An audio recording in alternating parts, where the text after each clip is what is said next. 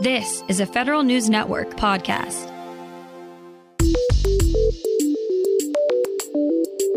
Coming up on today's Federal Newscast, newly introduced legislation would give FEHB participants more coverage for some assisted reproductive treatments. 2 deadly helicopter crashes lead the Army to hold an aviation safety stand-down. And GAO gets a new CIO next week. Those stories and more in today's Federal Newscast.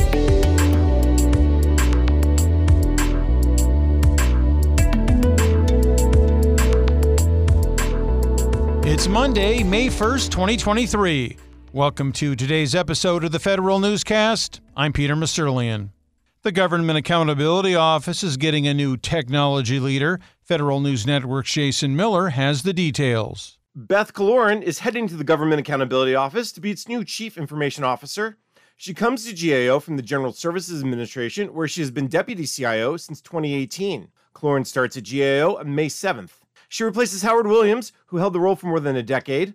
Among her top priorities as GAO's CIO is to continue the IT modernization work to give auditors and investigators better tools and improve the agency's cybersecurity. This is Kaloran's second time as a CIO. She previously held that role for 3 years with HHS. Jason Miller, Federal News Network. For federal employees, new White House telework guidance is creating more questions than answers. Federal News Network's Drew Friedman has more. About 40% of feds expect their agency to increase in-office work in response to the Office of Management and Budget's latest guidance. Another 40% of respondents to Federal News Network's survey say they're unsure what will happen next. The OMB memo calls on agencies to increase in-person work while still maintaining workplace flexibilities. Out of nearly 5,000 respondents to FNN's survey, a majority say telework makes them more productive and better able to meet their agency's mission. 2/3 of respondents say they would leave their job if their agency increased requirements to come into the office. Drew Friedman, Federal News Network. The Department of Veterans Affairs is figuring out what more in-person work looks like for its benefits workforce. Federal News Network's Jory Heckman has more. The Veterans Benefits Administration is trying to keep workforce productivity up while complying with the Biden administration's call for more in-person work. VBA says it's already following the Office of Personnel Management's general rule of having employees work in the office at least twice per pay period. But VA Secretary Dennis McDonough says he's working with supervisors in the National Capital Region to make sure the VA is meeting the goals of a recent Office of Management and Budget memo calling for more in-person work. We are going to make sure that they continue to operate the way they're operating now. Jory Heckman, Federal News Network. A new system for managing cyber talent in government is slowly taking hold. Federal News Network's Justin Doubleday reports. The Cybersecurity and Infrastructure Security Agency has now hired 80 people using the Cyber Talent Management System. The Department of Homeland Security launched CTMS in late 2021 as an alternative to the traditional Title V pay and benefits system. But while CTMS is supposed to streamline cyber hiring, it's gotten off to a slow start. Officials fell short of their goal to hire 150 people within its first year. But CISA plans to increase its use of CTMS hiring this year, and the Federal Emergency Management Agency is set to become the next component to start using the system. Justin Doubleday, Federal News Network. Congress is giving the Coast Guard what it calls a much-needed funding boost.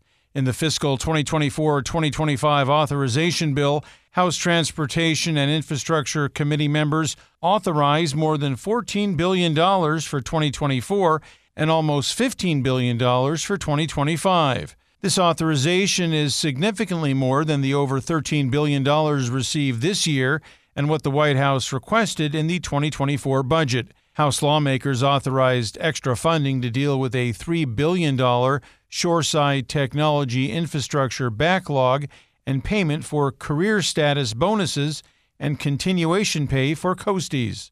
The bill now moves to the full House for consideration. Newly introduced legislation would give participants in the Federal Employees Health Benefits Program more coverage for some assisted reproductive treatments. Called the Family Building FEHB Fairness Act, it would require FEHB health carriers to cover in vitro fertilization and assisted reproductive technology, 2 common types of infertility treatments. If enacted, the Office of Personnel Management would have 1 year to implement the requirements for health carriers. The Army will hold an aviation safety stand-down after 2 separate incidents of helicopters colliding. 2 Apache helicopters collided last week near Fort Wainwright, Alaska, killing 3 crew members. In March, 9 soldiers died during a training flight near Fort Campbell, Kentucky, when their Black Hawk helicopters collided. The 24-hour safety stand-down must be completed by the end of this week. It'll focus on reviewing the risk approval risk management process, aviation maintenance training program, air crew training, and supervisory responsibility. The State Department is showcasing projects that make its worldwide footprint more sustainable. The U.S. Embassy in Dar es Salaam, Tunisia, won a State Department Greening Diplomacy Initiative Award for energy efficiency, reducing waste, and partnering with the local community on eco-diplomacy initiatives. The Bureau of Information Resource Management's IT Sustainability Working Group also won an award for energy efficiency efforts that have saved the department more than $300 million. A new plan from the National Institute of Standards and Technology aims to speed up the development of digital identity technologies. NIST is seeking comment on a draft version of its Identity and Access Management Roadmap. One of the agency's strategic objectives is to accelerate the adoption of mobile driver's licenses. Another is to improve the accuracy, usability, and inclusivity of biometric and identity technologies. Comments to NIST are due by June 1st.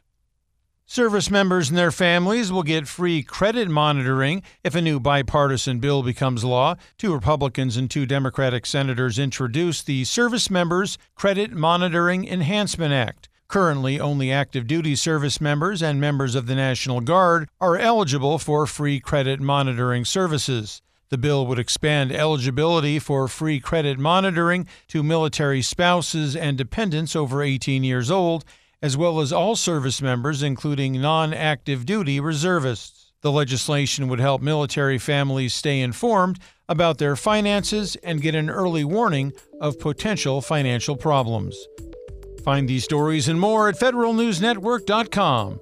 For the Federal Newscast of Monday, May 1st, 2023, I'm Peter Masurlian.